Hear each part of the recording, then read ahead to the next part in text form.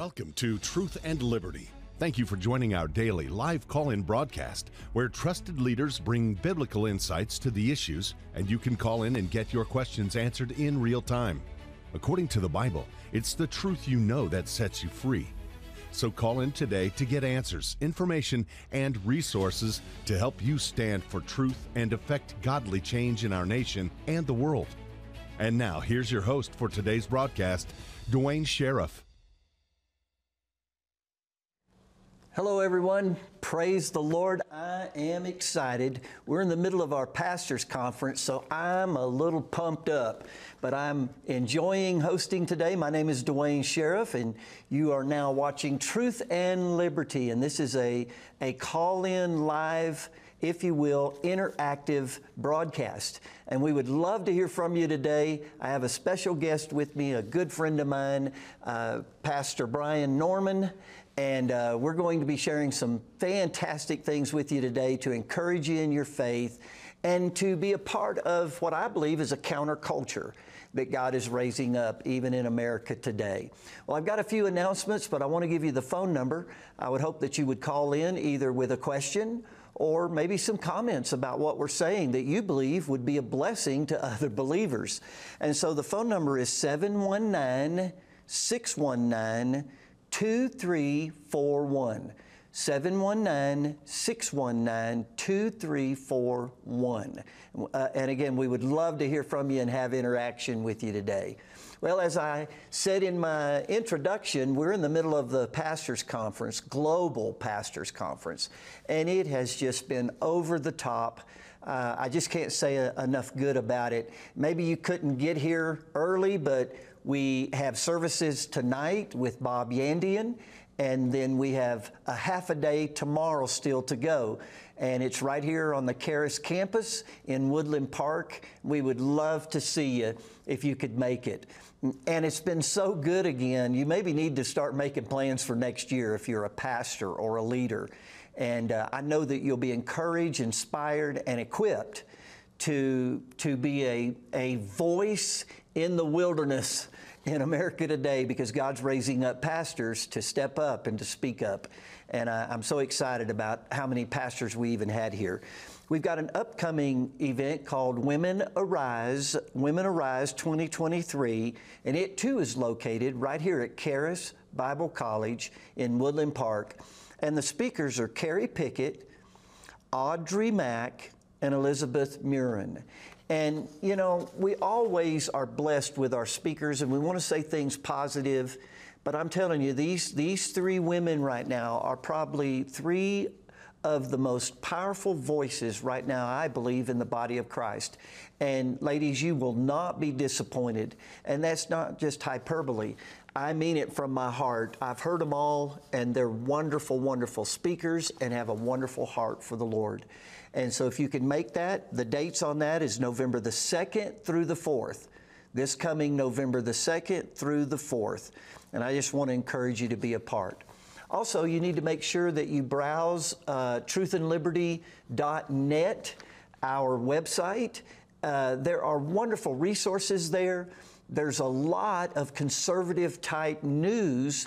And as we even come into this next election, you need a source, and you need to develop a source that you can rely on the news, because if you're awake, you know that we have a major crisis in journalism today. And most of what you hear on your TV called news is propaganda. And they have a narrative, and it's all spun in a way that even confuses most of the masses. So you need a good source. And truthandliberty.net, we have a 24-hour news feed of all these conservative outlets, and it's updated every 15 minutes. You can also go back and on demand review episodes, previous episodes, and I know they'll be a blessing for you. As a matter of fact, we had an episode this Monday of this week, in regards to a production that Elizabeth Murin put together called Overturned.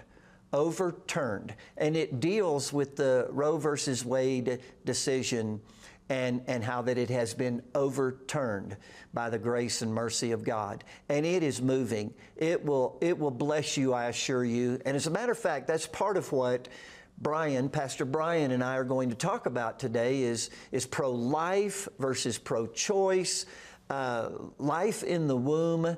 And my dear friend is the pastor of Victory Life here in Woodland Park, but he also sits on a board called Life that is amazing, and then another board on Kingdom Now, I believe it's called, or Kingdom Advance. Kingdom Advance. And so Bryan's going to weigh in on some things because this board called Life that he sits on, why don't you tell us a little bit about that? So Life stands for Life is for Everyone, and Grace Youngson is kind of the leader of that group, and it's a 501c3, and she's going to be here with us next week on Thursday, so we're really looking forward to that. But it is a pro-life 501c3 ministry. The church supports that, and she's just doing some amazing things. There's so many things that she's doing. It's hard to just pick one, but she's had great success in going to businesses, Starbucks, for example, which I never thought would allow some of these things. Wow. And getting flyers for a pregnancy center, a pro-life pregnancy center, put in their women's stalls in their bathrooms. And she got that done right here in Colorado Springs. Wow. And it was just one great testimony that she's been able to accomplish after another. Let me just weigh in on that quickly. There is this great awakening that I'm certain that the Lord has put in my heart and in Andrew's heart, and that we're engaging in. And when you hear things like that, you need to realize that there is so much propaganda against God and against the Bible and against a life that reflects the virtues of God. And when you hear something like that Starbucks was willing to put flyers in for pro-life and to save babies, that's a part of the Great Awakening. Amen. Not everybody is pro-choice like we're led to believe, and that everybody believes in the eliminating of life in the womb. And you and I need to realize, brothers and sisters, that we're on the right side of this argument. We're on God's side. Yeah. You know, many times we talk about different debates, and we kind of try to argue about whose side are we on, and God's side, but we are on God's side. He's not on our side that we're pro-life. We're on His side. Amen. In being pro-life. And this is miraculous to me, Bryan, that I never thought, I hate to admit this on an international broadcast, but I never really thought I would see Roe versus Wade overturned in my lifetime. Right. Yeah. And that is a sign. People call in every time I'm on this show. What are some of the signs that we're in a great awakening? Right. Well, to me, that is a major sign that people are waking up to where life begins, where life comes from. And so I'm just proud of you sitting on that board, and Miss Grace and what she's doing. Tell me some things that the Lord has shown you in regards, because I know you are a real advocate of pro-life. Yeah, we'll get into this, I guess, a little bit later, but my stepsister, had an abortion, and it affected her entire life. And one place that I come from is, I know there's a lot of focus, pro-life, obviously, about the child, but very few people are thinking about the mother and what is happening with the mother, and we'll get to talk a little bit about that. But also, just that women do have a lot of choices. There are, women that would say that we're trying to take away their choices, and that couldn't be further from the truth. For every woman, you had tons of choices. You had dozens of choices before that final mistake was made, and there shouldn't be a loss of life because of that final mistake. Amen. Amen. There has been for decades these arguments between pro-life and pro-choice, and a lot of people do not understand where the basis of the argument is coming from. On the pro-choice side, it is a worldly, man-secular world view. But the pro-life side, what a lot of people and the new generation do not understand, is that our position isn't just philosophy. Our position isn't just, this is my opinion, pro-life, and your opinion, pro-choice. No, those that are pro-life have yielded their decision over to God and His Word, and God is making the decision for us that are pro-life. And a lot of times that gets lost in the argument, is that God is pro-life. God is the author of all life. And the Scriptures are filled with examples of conception in the womb and where and when conception starts, God's hand working in the creating of life. And we owe a generation the truth. We owe a generation that at least science is finally catching up to the Bible. I have believed the Bible before science confirmed it. But pure science will always confirm the Bible. And even science now is catching up. And there's a lot of young people that aren't buying into this pro-choice argument because they're seeing the science. But we as the church need to be responsible to share God's Word on what God says about pro-life, about life again in the womb, and about the shedding of innocent blood. Yeah. How serious this is in the eyes of God.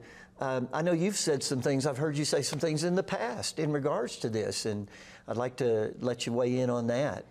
Well, from the standpoint of choices specifically, you know, we believe the truth is that, and this is going to be hard for a lot of people to hear, but as Christians, we believe the truth is that abortion is a kind of a cover word for the word that God would use, murder. And I believe, and I believe the Word is clear about it, that abortion is murder.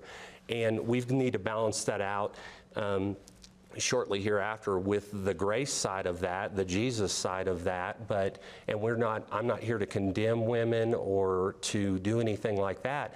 But the word abortion, I mean, I think most people understand what that means, but the harshness of what it really is murder. And in the Ten Commandments, that's the way the word is listed. Thou shalt not kill, but the real word is murder. And that's what it is.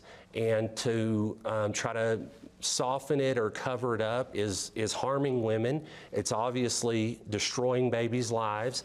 And we have to take a very strong stance against these things, or another generation will be lost and confused and think that abortion is not a very big deal. Yeah.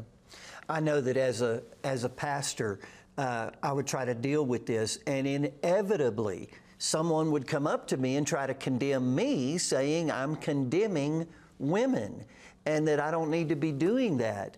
Well, let me just say this to you, that not only am I not condemning women, I'm not condemning pastors that their daughters have gotten pregnant and they were fearful of losing their jobs. And so even I know of some pastors that encourage their own daughters to get an abortion to save them from the embarrassment, to save them from losing their job. Many parents have pushed their daughters into abortions because of the shame and the guilt. I'm not condemning them either. I'm not condemning those that perform the abortion. I'm not condemning boyfriends that have talked their girlfriends into an abortion because they weren't ready for the responsibility.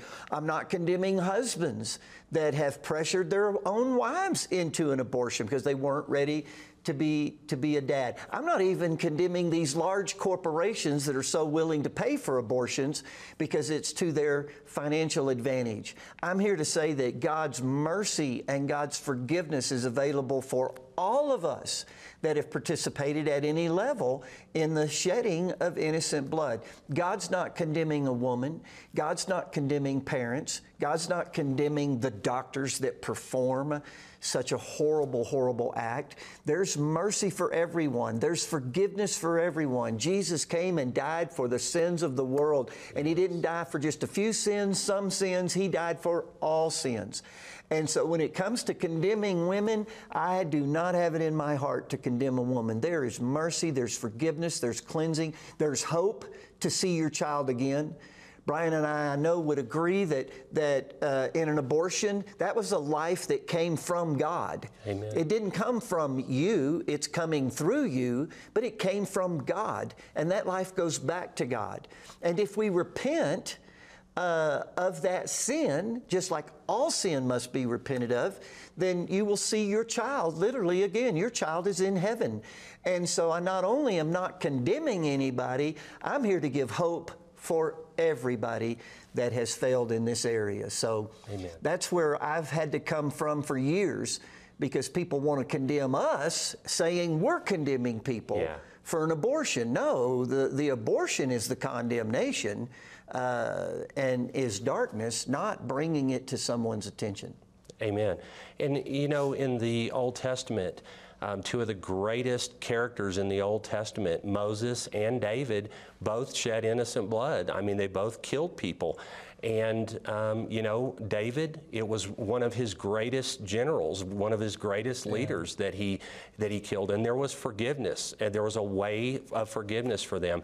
And how much more now with the shedding of our Christ Jesus' blood. Yeah, that's so good. As a Christian, you need to understand that there was mercy for Moses.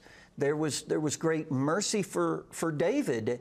And there's great mercy for all of us Amen. That have fallen short of the glory of God. Amen. And, you know, a different aspect of this, and we briefly touched on it, is that, you know, I just don't think it's right or fair for any woman to say that we're taking their choices away. It's one choice. We would prefer to not have that choice available, and under the Supreme Court decision, it's more difficult now, but the choice is still available in some states. Some states have fought against that choice and still made it available, even those in spite of the Supreme Court decision. But you know, there's choice after choice after choice for a woman. I mean, can be a hot topic as well, but contraception and ways to not ever become pregnant. And, you know, all of those choices are laid aside and pregnancy happens, and then a terrible, bad decision is made that's going to affect a woman for the rest of her life. And some women sadly see abortion as a contraception, and that's terrible. And, you know, that's what I'm against, all of those forms of that.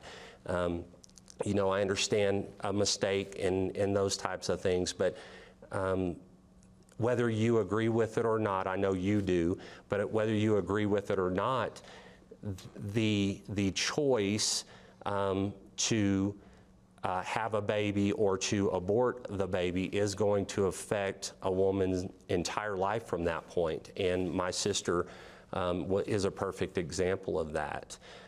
She, at a very young age, became pregnant, and in her fear of having a child and possibly having to raise it alone, she chose to have an abortion. And when she had the abortion, the doctor damaged her reproductive organs, and she was never able to conceive and had multiple miscarriages. And because she couldn't conceive, she had 3 marriages that were all very bad marriages, and hate and just that one decision, that one bad decision affected her entire life, and she died way before she should have. Thankfully, there's a gold lining at the end of this, and she received salvation, and I was able to baptize her in a swimming pool, my good friend's swimming pool, just shortly before her death. But she literally died from hate. All bore out of that one decision early in her life. And make no mistake about it, all of these things are hid from the public at large, the downside that women go through the rest of their life. and damage that is done. And don't think for 1 minute these issues and facts aren't hid from the public at large. We still can't even get news and truth about the aftermath of taking the vaccine for COVID-19. They suppress all of those facts and hide all of those facts. As a matter of fact, one of the things, Bryan, that the Lord showed me during the pandemic was the hypocrisy of those who claim to be pro-choice in the name of the sovereignty of their body. Yes. They claim sovereignty of their body, and that they have sovereignty of their body. But when the vaccine mandate came out, now we have true violation of the sovereignty of your body, not affecting another person's body on the inside of you. And where were the protesters? Yes. Where were all the advocates in the streets protesting the violation of the sovereignty of our bodies? They were silent. They were nowhere to be found. Why? They're hypocrites, brothers and sisters. It's not about the sovereignty of their body. It's about the sovereignty of another person that has a body on the inside of them. And so we need to speak up on this, and we need to teach again the scriptures on where life begins, because again, we're on God's side. Yes. in this argument. He forbid the sacrificing of our children. And the kings, many of them backslid and worshiped Baal. Yes. And they offered their children out of convenience, out of compromise, horrible things. Matter of fact, it brought judgment. When they started offering their children as sacrifices, it brought a form of judgment on the nation. This is why I'm so excited about it. At least nationally, we've repented. We've changed our mind. We've changed our direction in overturning Roe versus Wade. A good scripture, one that I haven't heard anybody talk about in regards to life in the womb, is Rebekah, Isaac's wife. And in Genesis 25:21, now Isaac, Genesis 25:21, now Isaac pleaded with the Lord for his wife because she was barren.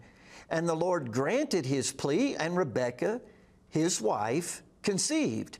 But the children struggled together within her. Look at that again. But the children struggled together within her. It didn't say a tissue mass or watered down fetus and it had no life to it or action to it. No, these children, they're called children. They struggled together within her. And she said, if all is well, why am I like this? So she went to inquire of the Lord, and verse 23 says, and the Lord said to her, 2 nations are in your womb. 2 peoples shall be separated from your body. 1 people shall be stronger than the other, and the older shall serve the younger. Think about that, brothers and sisters. These are children on the inside of her, and what did God see? God didn't see a tissue mass. God didn't see a subhuman.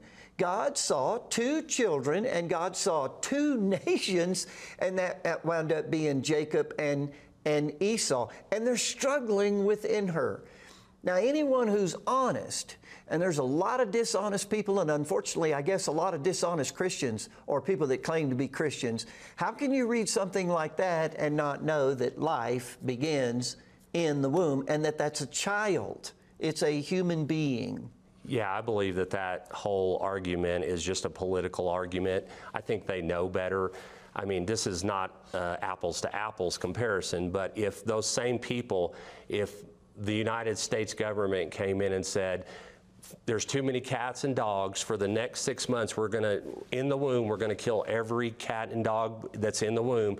I mean, that would start World War III. and they wouldn't see it the same then, for sure. Yeah. And how much more important is a human life over a cat and dog? I mean, there's no comparison, but they would try to compare it.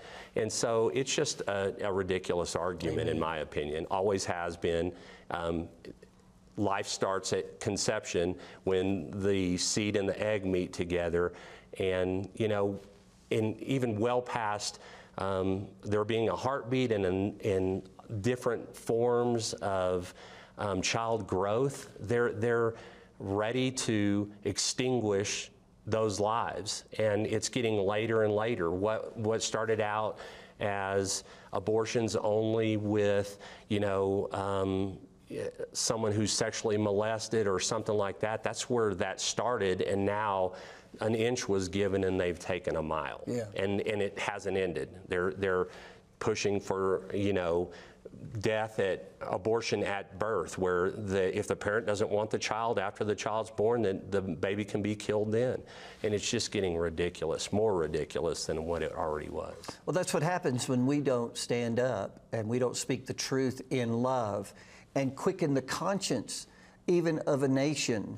I've always been perplexed by slavery and how could it happen? How could people condone it? How could the church? I remember a man kind of chided me and said, well, during the days of slavery in the 1800s, the church, didn't speak up and didn't speak out against that evil. And again, it's always been hard for me to conceive it. How could an entire culture become deadened to the evil of slavery? But they did. And there were churches that voted for people, especially Democrats in the South, that were propagating and promoting and promising for slavery to continue. And I looked at that person and I said, oh, does the church you go to, since you're condemning the church decades ago, where's the church today? Does your church stand up and out against abortion, or do you promote out of your very church candidates that promote and celebrate abortion? And it's the same evil spirit, and a culture can deaden its conscience to ignore it. And 60 million, approximately 60 million people have lost their lives because basically the silence of the church. John the Baptist in Luke chapter 1, verse 15, it says he was filled with the Holy Spirit from his mother's womb. The New Living Translation says in the womb that John the Baptist was filled with the Holy Spirit in his mother's womb. Acts chapter 2 says God's going to pour out the Holy Spirit on your sons and your daughters, not on tissue masses. Amen. Not on a fetus that is lifeless. No, He pours out His Spirit on our sons and our daughters.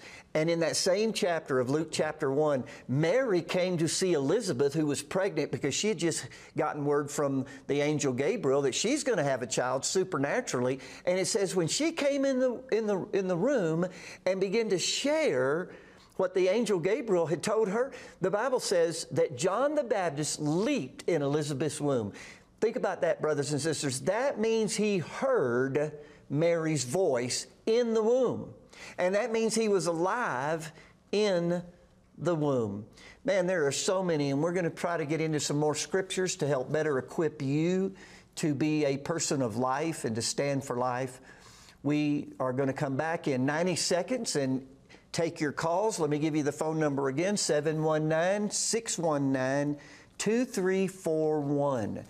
We'd love to hear from you. And again, we're going to continue sharing on life in the womb and the value of human life in the womb. We'll be back in 90 seconds. We are the antidote for what's happening in this world. But you need to see beyond the physical, and I believe that the greatest days of the church are ahead. God has a word for you. God has a plan for you. And God is raising up an army that knows how to fight the right fight the right way. At Truth and Liberty Coalition, we have big plans to make a big impact. If you want to be a part of turning our nation back to God, I want to invite you to become a supporter of Truth and Liberty. You can go on our website at truthandliberty.net to the donate page and make a gift there. And you can also sign up to make a recurring automatic gift of $5 or more per month, and then you'll become a Truth and Liberty member. And our gifts to Truth and Liberty are not tax deductible, but I promise you God sees your generosity. So go to Truth and Liberty and become a member today.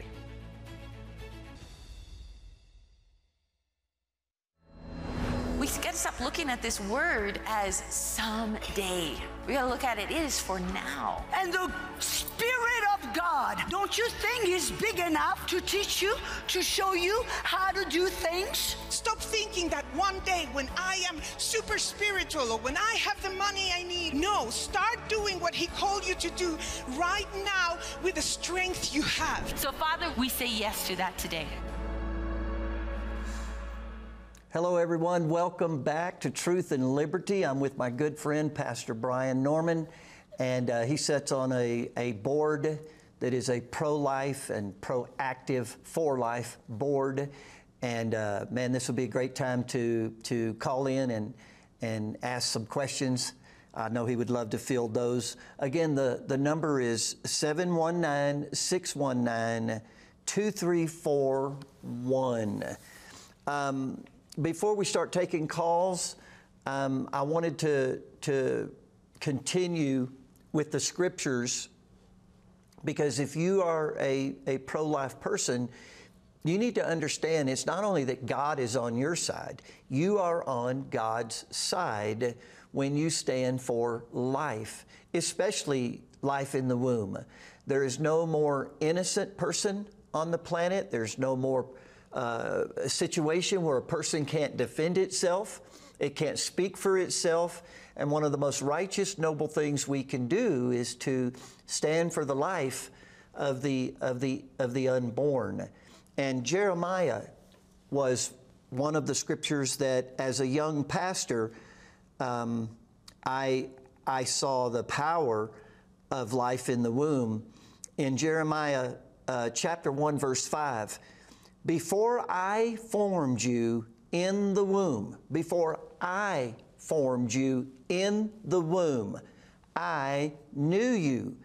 Before you were born, I sanctified you, I ordained you a prophet to the nations. Wow, that is so powerful. That's so clear that God is the author of life, all life.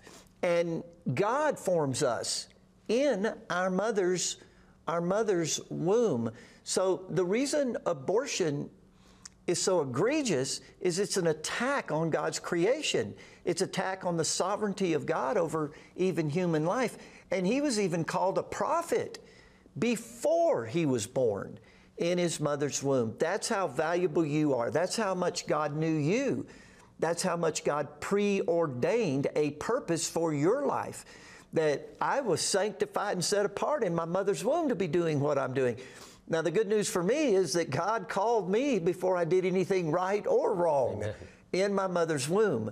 But we have to see from the perspective of the Word of God, a biblical worldview is life begins at conception in the womb. And that God knew you, He knew me, not only in my mother's womb, He knew us before He formed us in our mother's womb. And so we want to start taking a few questions. Did you have anything else you wanted to weigh in on? Yeah, one thing that I think is important to talk about, and we can expound on this later, is that there is over 25 scriptures in the Old Testament talking about child sacrifice. I know that abortion specifically is not mentioned in the New Testament, but the Old Testament is filled with child sacrifice, and this is child sacrifice.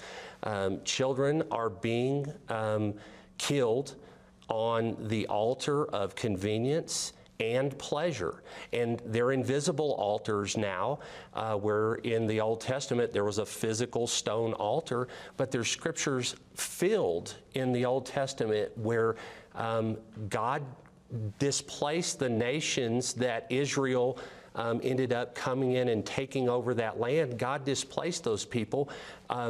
For one of those reasons was because they were sacrificing their children. And there's scriptures, I've got several here, where Israel was basically God's final judgment on Israel.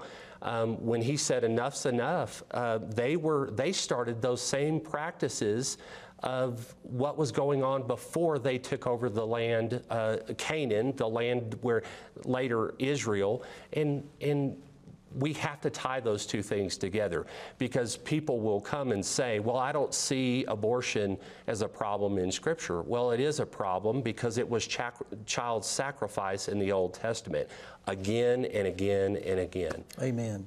Well, that's so important, so powerful. Let's go ahead and go to the phones. We'll start fielding some of your questions or your comments, and we'd love to hear from you. We've got Donna from Texas. She is a part of Truth and Liberty. It appears she's a partner with AWMI and Truth and Liberty. So we're very grateful, Donna. Thank you for calling. What's your question? You're welcome. You know, I had heard years ago, I'm not sure how long ago, and I'm not sure how I heard it, but that when the seed and the egg meet for the baby, that there's like a spark of light. Have you ever heard that? Yeah, I have. I'm not as well schooled in that. I'm sure that again is a scientific discovery that's awesome, and I'll let Bryan probably weigh in on this here in just a minute. But let me just say, as someone who loves Jesus with all my heart and life, especially even now eternal life, I guarantee you, whether science can prove that or not, when that sperm and that egg unite, there is a spark of life. The very nature of God, the image of God is reproduced in that life immediately. It doesn't mean they're sinless or perfect, but God's image is transmitted into that human being at the instant of conception. They have the glory of God on them. They have the honor of God upon them. But why don't you weigh in on that? Yeah, there are actually videos of that conception taking place, and there's a flash of light. They actually have YouTube videos where you can look it up. Now, scientists will say that occurs with every animal, but yet there's no video of any other animal except for human beings. So, you know, I don't know. Amen. I can't prove that it only happens in human beings, but that's the only videos that are available is the egg and the seed coming together, and there is an explosion of light in a very, very dark place inside of a woman's womb. Yeah, and that is powerful. I've not seen that. I'd like to see that. I probably will have to look that up, because I just believe it in my heart because of what conception is, what human life is, human life being so precious to God and value to God. Pastor Mark mentioned about animals and people, you know, saying things about animals and preferring animals above human life. And Jesus actually addressed this in his earthly ministry a couple of times. He talked about, do you not realize you're more valuable than animals? And I've taught on that before, and I've had to publicly say, now listen, there are some people, maybe among us even, they don't know we're more valuable than animals. Right. But we are more valuable than the animals. And what a beautiful picture, though. I really can't wait to maybe see one of those videos of the light. And remember, brothers and sisters, some people are not going to believe God no matter what. Jesus had so much life in him, and when he spoke so much life, his words were filled with life. Words are spirit and life. And he raised Lazarus from the dead, life going into a tomb, a dark tomb. Yes. And I guarantee a spark happened in that tomb. Hallelujah. And Lazarus is raised from the dead. And yet there were still people that doubted God, that didn't turn to God. We keep thinking that there's a point where, you know, enough evidence even is going to change people from unbelief. Brothers and sisters, some people aren't going to believe no matter what. But you and I need to believe and receive the truth about life in the womb. Let's take another question here. And this is a good question in our hour because of our politics declining and decaying, and the culture is affecting politics. There's a lot of politicians that think they have to run on a pro-choice platform to even be elected. So the question is, can candidates win with a life from conception platform?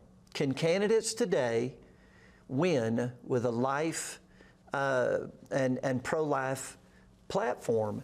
And let me just say this, and then I want Bryan again to weigh in. There's a point that there are some things, brothers and sisters, whether we're going to win or lose, you have to have a conscience. You have to do the right thing. And I know politics is about compromise. Politics is about finding a place of agreement where you have to give up this, but you gain that. I get that. It's the part of politics I don't care for. Right. But I understand it's a part of politics.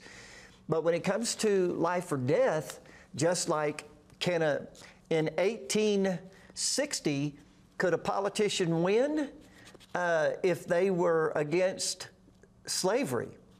Abolitionist. There was a point where the entire Republican Party was birthed out of Abraham Lincoln absolutely saying, whether I get elected or I don't get elected, this is evil.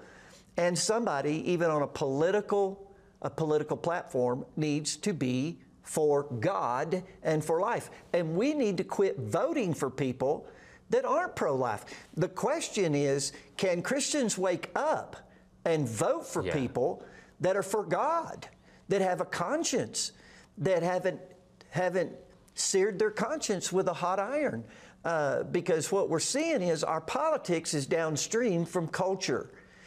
The culture has to change. That's why I did a book on counter-culture, that there'll come a day that I believe, my eyes could see, no politician can be elected that believes in killing babies. Yeah. That's the issue. We have to change, and the politicians will follow the culture. That's really good. I think the answer to the question is absolutely. And I can't name several just right offhand, but if the candidate is a good candidate and that's just part of their platform, I definitely believe that they can. But to your point, Christians have to show up.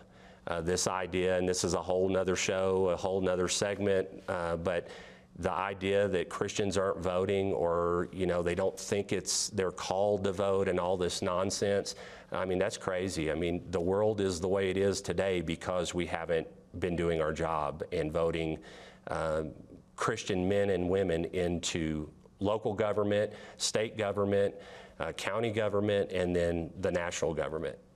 It's Amen. A huge part of it. Amen. And sometimes that's hard for people to receive, because what Pastor Bryan is saying is it falls at the feet of the pulpit. It falls at the feet of the pastors in equipping our people better, in sharing truth and sharing it in love, and things of that nature.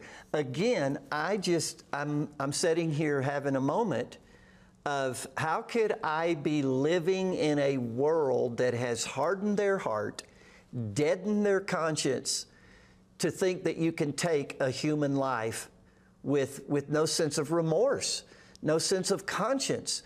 I taught Bryan years ago and was describing, and maybe I was wrong, I don't know, I still feel good in my heart that I did the right thing, but I was describing a partial birth abortion, because I had young people in our church that didn't even know what a partial birth abortion is, yet you're going to vote for somebody that supports a partial birth abortion. Yeah. Killing a baby halfway outside the womb, sticking a needle in its head, crushing its skull while it's still halfway in and halfway out of its mother's womb. Well, I had a few people that just got up and walked out. One lady specifically stormed out. I knew her. And so as a pastor that wants to love people, I at least went to her and asked, what did I say that was so offensive? And she said, well, you describing a partial birth abortion, I think that's the most horrible thing you could be doing in the pulpit. And yet she supported the act of abortion. She voted for people that supported the act of a partial birth abortion. In other words, me bringing it to people's attention was a greater evil in her mind than somebody doing it. Yeah. Somebody doing it. That's how backslidden we are. And I'm not condemning us, myself, or anybody else, but we need to repent. We need to come back to God and certain values and principles that are unmovable. And this is one of them. All right, let's go to our phones again.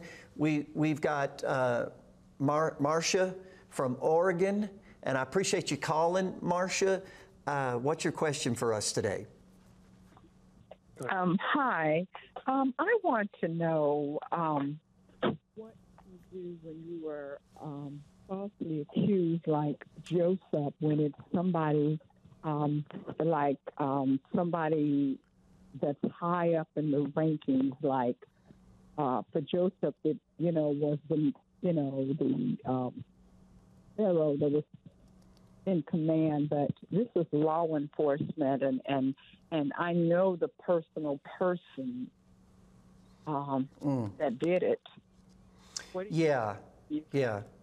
That's a bad situation. This is where thank God for the Holy Spirit in our lives, and how that the Holy Spirit speaks to us where we are, and He understands the nuance of different situations. There's not just a black and white generic answer to some of the situations we face in life, and that's why God gave us the Holy Spirit. So in Joseph's case, he remained silent.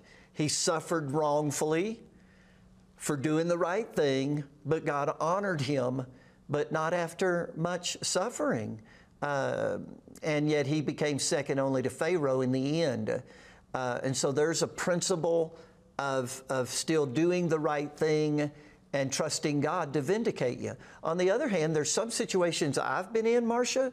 I'll let Bryan, I'm sure he's maybe got some situations that he can weigh in on, but I've been in situations where I felt the right thing was to go to my accuser and at least try to clear it up.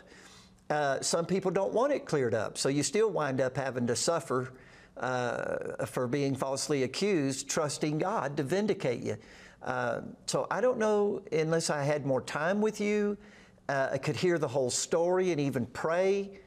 If you just move on, I know in the ministry, I get falsely accused every day, and I can't get distracted going and trying to defend myself or explain myself. God has to vindicate me. But there's been some personal things that have happened to me that people were misinformed, and I felt I owed them the right to at least give them the proper information. Now, if they still want to believe a lie, there's nothing I can do about it. But I've cleared up a lot of stuff by just going to my accuser and at least confronting it. So before I let you go, Marcia, maybe Bryan has something. Well, if there's, if it's, police that are accusing you of something you didn't do, or a city official or something like that, I mean, prayer is the key there.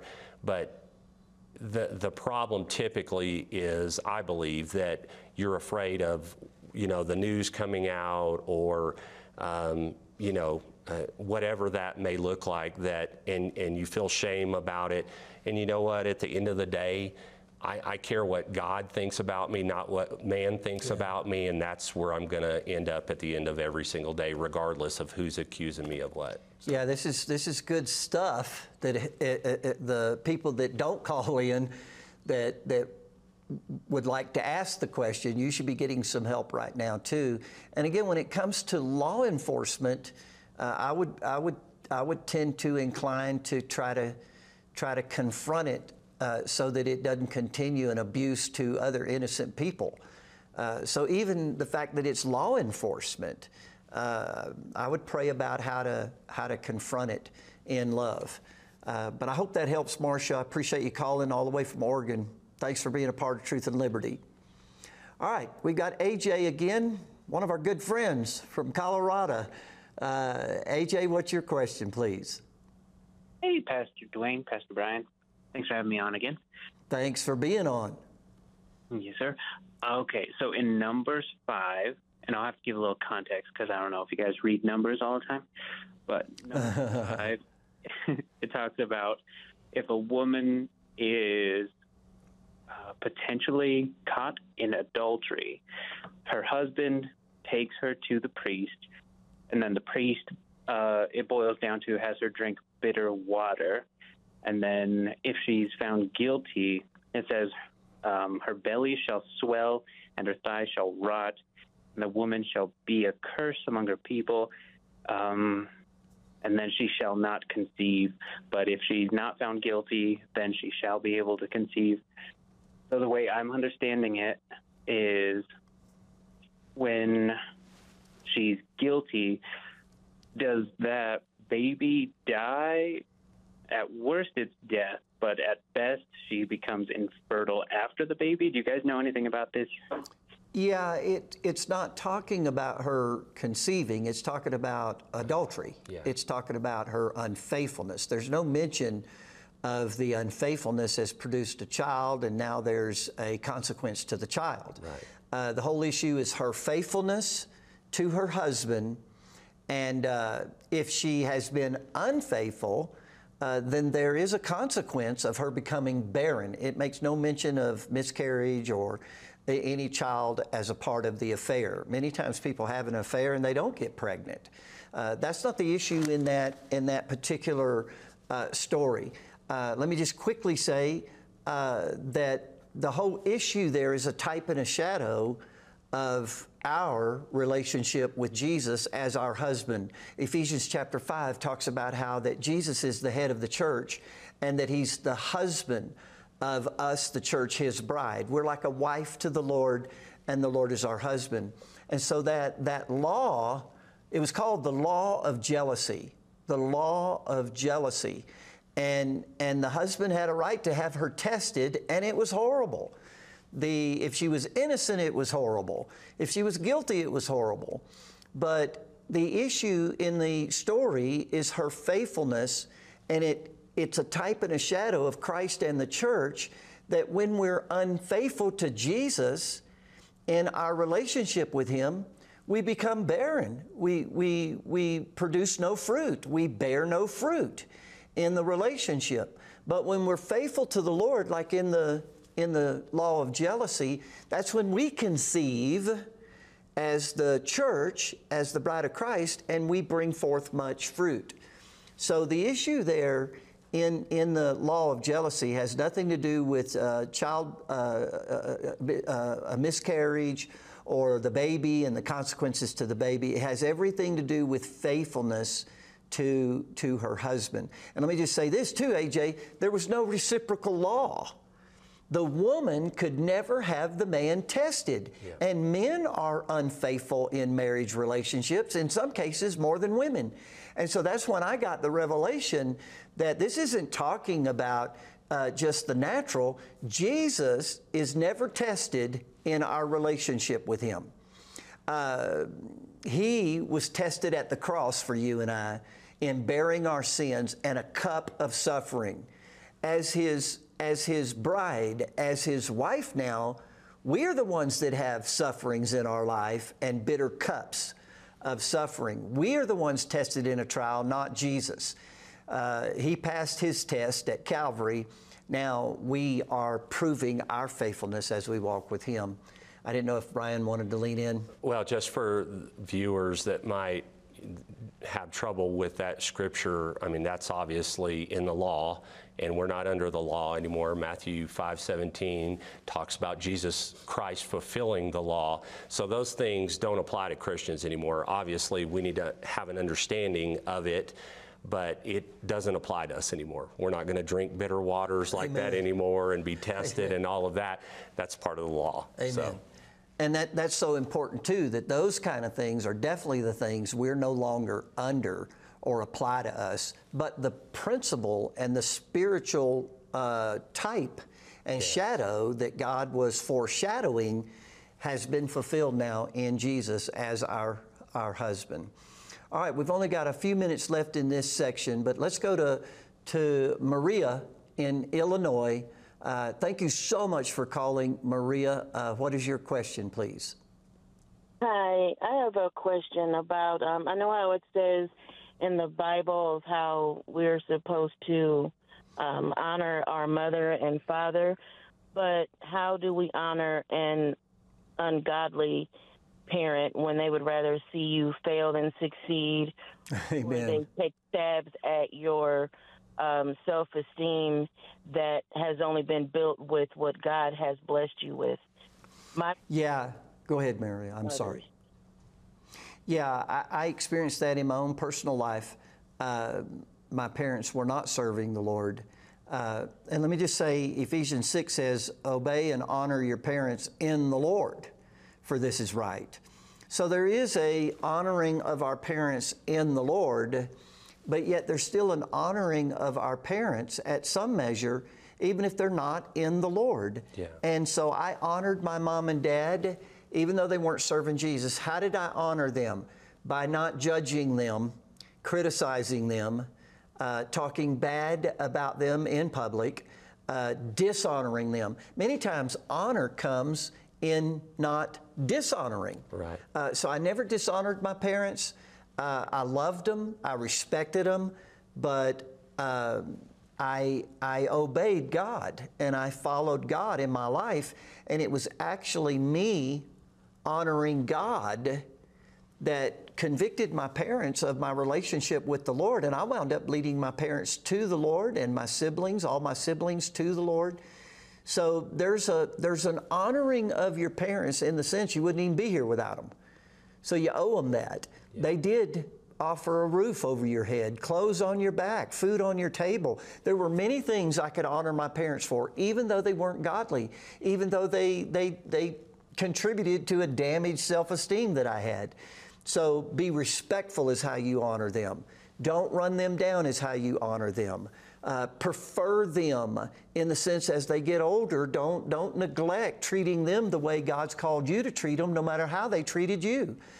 So those are just some things. Again, we're running short of time, so Bryan? Yeah, I mean, the last thing I would say is once you move out of the home and you're 20 years of age, you're doing a great teaching on that, Pastor Duane, you know, honor isn't obeying everything that your parents say at that point. Yeah. Honor is, you know, loving them, respecting their opinion, listening to their opinion, even if you don't follow it. I mean, people take honor way too far and make it something it isn't. Absolutely. Excellent, excellent answer, Pastor Bryan. That's important, that you separate to obey from honor. Honor is respect. Honor is preferring them. Again, things I've already said. But once you're 20 years old, and especially now you've come out from under their parental covering, you're under no obligation to have to obey them or everything they say you have to do. Now, I've got some teaching on this that would help you, but I hope that at least answers your question. Does that help, Maria? Yes, it helps. Yeah. Always be, you know, respectful to them, kind to them, never run them down in public. And the reason, and let me just say this before we go to our next break, the reason God tells you, Maria, to honor them isn't for them, it's for you. Amen. The reason you honor your parents is that you will live long on the earth and things will go well for you. So I hope that really helps. We're going to take a 90-second break and come back to your calls in 90 seconds. At Truth and Liberty Coalition, we work to unify, educate, and mobilize the body of Christ to change nations. That's why I want to encourage you to go to our website at truthandliberty.net and subscribe so that you can begin receiving regular updates about our show, news items, action alerts, blog posts, and much, much more. All you have to do is go to the website, click subscribe, share your email address, and you'll begin to be equipped to stand for truth in the public square. Are you in ministry and want to connect with other like-minded ministers? Andrew Womack founded the Association of Related Ministries International, or ARMY, to serve, equip, and empower you for success in your ministry through relationships, community, and resources. But just being a part of this, being filled with the Word of God and with ARMY and fellowshipping, knowing that I have other ministers with me, it is awesome. We have met such precious people through ARMY. There's people I know I can call when I'm in a jam. Ministers have a safe place to come. We can unify and unite for the kingdom. As an ARMY member, some of the benefits you'll enjoy are Bible teaching correspondence courses, regional advocates for personal support and ministry, regional events for networking, one-on-one ministry and encouragement, our monthly newsletter, and more. You don't have to do ministry alone. Join this growing network of dynamic and elite ministers from across the U.S. and around the world today. Hey everyone, welcome back to Truth and Liberty. I'm your host, Duane Sheriff. I've got my good friend here, Pastor Bryan Norman, and we're just weighing in on the issue of pro-life versus pro-choice. What does God's Word say about this subject? And we'd love to hear from you. You can call us at 719-619-2341. And let me give out the number for prayer as well. We're seeing a lot of people come to repentance over this issue of abortion. All the people I just talked about, there's pastors that are coming to repentance that haven't stood up and spoke out. And so prayer is a vital part of this, of receiving our forgiveness, being cleansed and washed. So our prayer line is 719-635-1111. And these people that are standing by, brothers and sisters, they're amazing people of prayer. They've been taught and trained how to pray, what to pray, why to pray. If you're even struggling about prayer, call the prayer line. It's an incredible prayer line. It's open 24/7, 7 days a week. That's amazing. I don't even know if there's another prayer line out there like that. But here at AWMI, we really want to be available to pray. Some women may need to be prayed for and led on how do you get this guilt off. Again, parents that have pressured their daughters, how do you get this guilt off? Man, we got people that can pray for you and help you. 719-635-1111. Our call-in line is 719-619-2341. We'd really love to hear from you. Maybe you've got a comment that would contribute to understanding pro-life versus pro-choice. We'd love to hear from you. And any comments that you think would maybe help the listening audience. People need encouraged in this area. Politicians need encouraged, et cetera, et cetera. All right, let's go back to the phones. And we've got Kim from Colorado. Thank you so much for calling, Kim. And what is your question today? Good afternoon, pastors. I so appreciate seeing both of you. Thank you. Bryan, we're loving the church up there in Woodland Park. Thank you. Due to my disability and being further away, what can I do? We live in a small town, and as with our governor, when he was going through his election, I did everything I could to go out and tell the community about his abortion status or stance, and that was about all I could do. And I just feel like, what else can I do? What can I do if I'm not able to actually get out there and do those things, which I know this MS is probably to stop me, but I don't want to be stopped. So amen. What can I do? Well, we want to believe. I've seen quite a few people healed of MS, amen. And so I want to give you hope for God's healing, because I do believe part, and in this, I'm not being insensitive here, but as you just stated, I think many times the disabilities that come into our lives are to keep us from fulfilling God's plan. It's the enemy trying to keep us from being active, being proactive. So I just want to agree in prayer with you, first of all, Kim, for your healing. Second of all, that's how you fight back, though, the disease, is by seeking God and coming up with other ways to stay active and to minister to people, because that's what you were doing. You were ministering to people, trying to save lives. That's a ministry, trying to prepare people better to understand what pro-life is really all about, is a ministry. So Bryan may have some things here, so I'm going to pass the ball off because of the board that he sets on. There may be ways you can connect to some pregnancy centers and from home get some things done. I didn't mean to cross over on your turf there. No. I mean, vetting, we would need to vet you, obviously, and make sure that what you want to do is in line with what life is trying to do. But, I mean, first of all, do whatever you can do. Don't let the devil diminish what you are doing and cause you shame or anything else. Do whatever you can do. You will make a difference, first of all.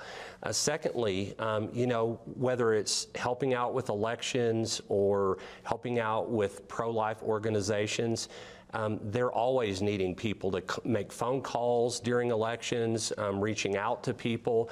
There's tons of ways you can help, but do physically, I agree with Pastor Duane, do whatever you can do physically, and the Lord's going to bless that. And I believe that's one way healing takes place, by stretching what we believe we can do and stretching our body, and then maybe a month later, 2 months later, you'll be able to do more. So don't ever give up. Just keep on pressing forward and don't let the devil diminish what you are doing.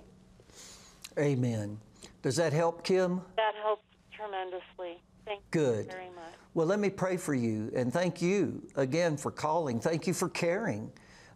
Complacency, apathy is what has created this vacuum for evil and darkness to fill. And we need people all over this nation rising up like yourself, even if you feel handicapped in some way or limited.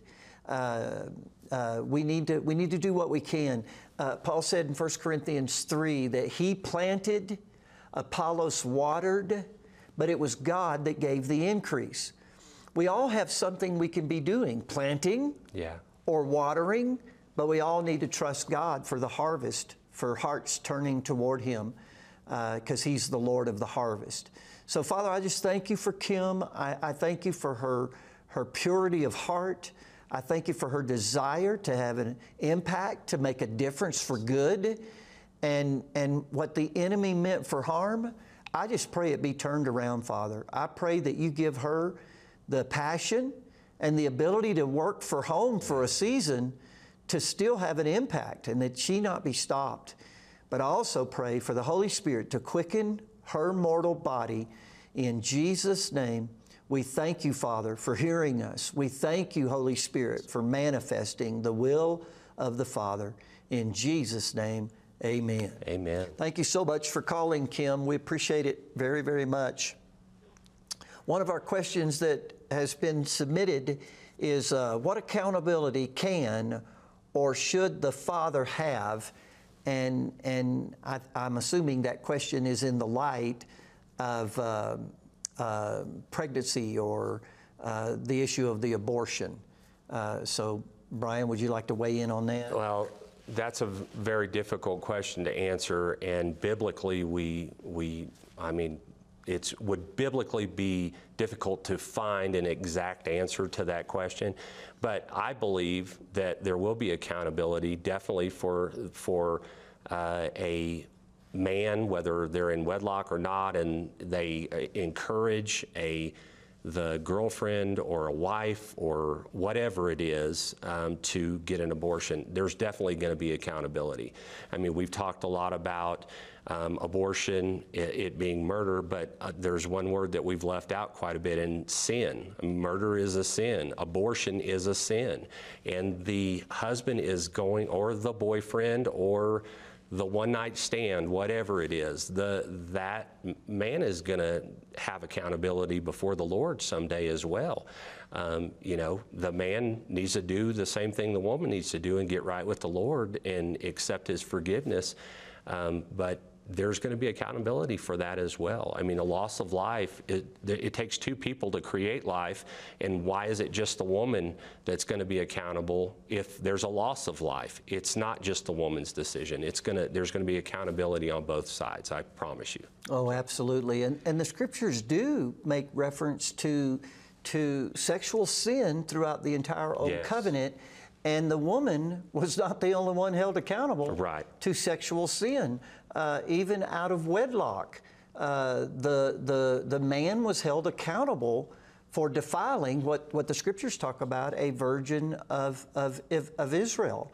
And so there's accountability on both sides in that way. There's also responsibility for men to step up and take accountable an accountable role in this decision making. Yes. There needs to be more husbands, there needs to be more boyfriends, there needs to be more men that if you've made a mistake, man up. Yeah. And speak to the girl and help convince her to keep the child, not eliminate the child. So there's not only accountability for doing what's wrong in sexual relationships in the Bible, there's accountability to stand up and do the right thing now. Yes. By your child and by the woman, especially in the marriage relationship. Man, the world just acts like this is totally a woman's decision and a husband has nothing to do with that decision. That's the world, brothers and sisters. That's darkness. That's not God's plan for marriage. The husbands should be able to weigh in on this, and many of them unfortunately weigh in, even husbands, in a negative way, being held accountable, pushing her into an abortion. But they need to weigh in too to save the life of the child, to be the dad now. You're big enough to make a baby, you need to be big enough to raise a baby. And so there's accountability on the positive and on the negative in regards to that. All right, let's take another question. This is more of a comment, and I wish we would get some calls on this. We would love to interact with people over how they feel about some of the things that have been said, some of the questions being asked. But one of the comments that came in is what happened to the politicians saying, "My body, my choice," when it came to COVID vaccines. Man, it shows you again. I mean, I love that comment. I'm going to put that in my heart, revealing the hypocrisy again. They were screaming, "My body, my choice," when it came to abortion, marching in the streets. When things were being overturned, you saw women crawling at the Supreme Court and man, bless people's heart, clawing on the doors of the Supreme Court, declaring, "My body, my choice." Well, it is your body, but there's another body on the inside of you that is a life that came from God. That's right. That God honored you in this life to be a carrier of that life, to be a protector of that life. And it shows the hypocrisy again. The streets should have been filled with these protesters. Yeah. If they were principle-driven, not deceivers, if they were principle-driven on my body, my choice, we would have saw the streets filled with signs and protest. This mandated vaccine would have been stopped in its tracks dead had people that say, "My body, my choice," been the real deal. They're not the real deal. It's all smoke and mirrors. It's all deception, and it's all coming to light. And I believe God's raising up a generation that can see the hypocrisy and are turning to the Lord. Yeah, down those same lines. I mean, it's a different subject, but abortion in America, in the United States, it's population control. And they are trying to, extinguish babies' lives as population control, but it's okay to allow thousands and thousands of illegal immigrants across the southern border, and they're populating the United States. So those two things fly in the face of each other. I mean, when will we stop this madness and correct both of those things? They both need to be corrected. Absolutely. And do not be deceived, brothers and sisters. There is an agenda behind all of this. There's always something that is unseen that's hiding behind the things we see. And again, just like I've had to deal with slavery and how could it happen? And how do we not let things like that ever happen again? Abortion, again, is the same type principle of what is the agenda behind this? What is the demonic part of it? And when you go through scriptures, there's a couple of accounts where Satan was so intimidated by a deliverer being born that the devil actually saw something that God's people didn't see. In the days of Moses, it was like Satan saw, there's a deliverer here. And what did he do? He moved upon politicians. He moved upon governments to eliminate the children. Yes. Kill them all. Yes. And of course, God in His sovereign work for bringing forth the deliverer Moses, it's a tremendous story of how God saved him and raised him and ultimately used him to bring deliverance. What's the second major account? That the devil saw. Yes. And how did he move? When Jesus was born, it threatened the devil. He knew this is a deliverer. I'm not sure he understood it to be the Messiah, but he understood, I better kill all the kids. Right. I got to kill all the kids and wipe out from 2 years old down, because there was a deliverer. And the people of God didn't see the deliverer was among them. And so when we look at what's going on here, could there be a movement of God afoot that threatens Satan, and that we've seen an assault on babies, yes, on children in the womb, because the principalities and darkness know that their time is shortened. And I believe it's not by accident. And I believe a great awakening is on the horizon, and that God's sovereignty has separated a remnant that's going to bring deliverance not only to our nation but the world. And and I don't know how far you want to go with this either, Pastor, but you know, I had to do some studying in my book Counterculture on the Great Reset, and that there are people, brothers and sisters, that are slipping up more and more and revealing their agenda, and this thing of population control is real. People are scared that we're destroying the planet. They don't understand the theology of the planet, and that God has reserved this planet for His judgment. We cannot save this planet, and we can't destroy this planet. Our arrogance is over the top, and yet people think they can control the weather, and there are some people high up in our world that want to start this reset button, and part of it is population control. There is a spirit of death that's out there. So I don't know if you want to weigh in on that or not. I would just say that it has been said at the very highest levels of our government on accident more than once. But I mean, there's been people that openly talked about it. People in our government, liberals in our government, that openly talked about there being population control in this country. So it's no secret. I mean, they are trying to hide it, but that's a major agenda for them for some reason. I mean, I don't understand it, but it's happening. Amen. It's evil. I do understand that. It's just evil, yes. Period. And the rabbit holes I had to go down in the writing of my book, Counterculture, it was so dark that I didn't even want to write it, that is out there. And so we just need to be for life, period. Amen. And stand against this darkness. All right, we've got a call now from Ann in North Carolina. Thank you so much, Ann, for calling. Welcome to Truth and Liberty. What's your question, please? Can I just say something before I ask the question? I had an abortion when I was young. I didn't know I had a choice. And I've hated myself ever since. It almost makes me cry just thinking about it.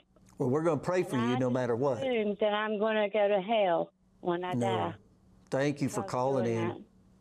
You need to, man, I wish we were watched right now by millions. Millions of people need to hear what Ann just said. And my heart just goes out to you, Ann. And first of all, God's mercy and forgiveness is available for all of us. Yes. In God's eyes, now sin, horizontal, in man's eyes, there can be categories and dimensions of sin, lesser and greater. You know, stealing from Kmart a pack of gum is sin and wrong, but it doesn't compare to adultery. So horizontally, you can measure different degrees of sin. But from God's position, sin is sin. And from the work of the cross, Jesus died as much for you, Ann, and to cleanse your conscience and to destroy guilt in what you did as much as somebody stealing a pack of gum from Kmart. The same blood was shed for my sins that have been cleansed and my conscience that's been purged. is the same exact blood that's been shed for your conscience and for your sins to be cleansed. So that's number one, is that there's forgiveness with God, and I'm going to pray with you, and you need to receive your forgiveness. You don't need to hate yourself for anything and sin you've committed any more than I need to hate myself for any sin that I've committed. Jesus does not want that. He loves you. And again, you'll see your baby again. He's raising your baby. God is raising your baby in heaven right now. So He loves you. That's number one. Number two, you're definitely not going to hell for any sin. We don't go to hell for sins in our life. There's only one sin that sends people to hell, and that's the rejection of Jesus. That's the rejection of the blood and faith in the blood that forgives you and cleanses you of your sin. So I want to let Bryan speak into this, and then Ann, please don't hang up. We want to pray for you. Yeah, I mean, just like with my sister that we talked about at the beginning, she died from hate and unforgiveness, and she hated herself, the exact same situation. And if Jesus has forgiven you, why haven't you forgiven yourself? If you are a believer and Jesus forgave you, He's done the hard work. You need to forgive yourself, and you need to do it today. You need to lay all that guilt and shame at His feet and walk away from it and stop picking it up. Amen. Amen. Can I pray for you, Ann? Yes, please. Father, first of all, I thank You for this precious lady. I'm sorry, Ann, I meant to ask you, have you made Jesus the Lord of your life? I have, thanks to... Well, see, you're saved. You belong to Him. And so now all you need to do is to receive the cleansing of your conscience. Receive, by faith, the love of God and the forgiveness of God. So you're going to heaven based on your faith in Jesus. So that answers your second question. The first question is what Bryan just said, forgive yourself. So I'm going to lead you in a prayer, Ann. Say this after me and with me. Heavenly Father. Heavenly Father. I thank You. I thank You. For Jesus Christ.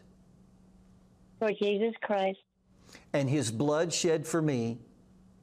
And His blood shed for me. For the removal of all my sins. I'm going to cry. That's all right. Of all my sins. And I believe I receive. I believe I received. My forgiveness. My forgiveness. For all my sins. For all my sins.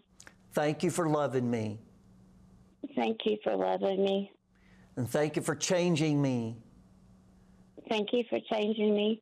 And helping me overcome. Helping me overcome.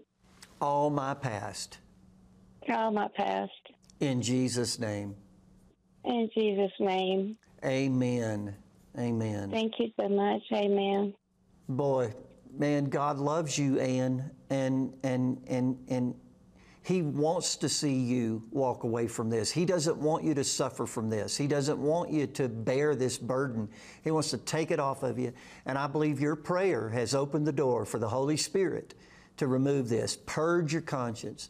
You need to just start thanking Him, Ann. Throughout your day, start thanking Him that you're forgiven. Thanking Him you'll see your child again and that He loves you. Man, thank you so much for calling in. I guarantee you, so many lives have been touched by your humility today. Amen.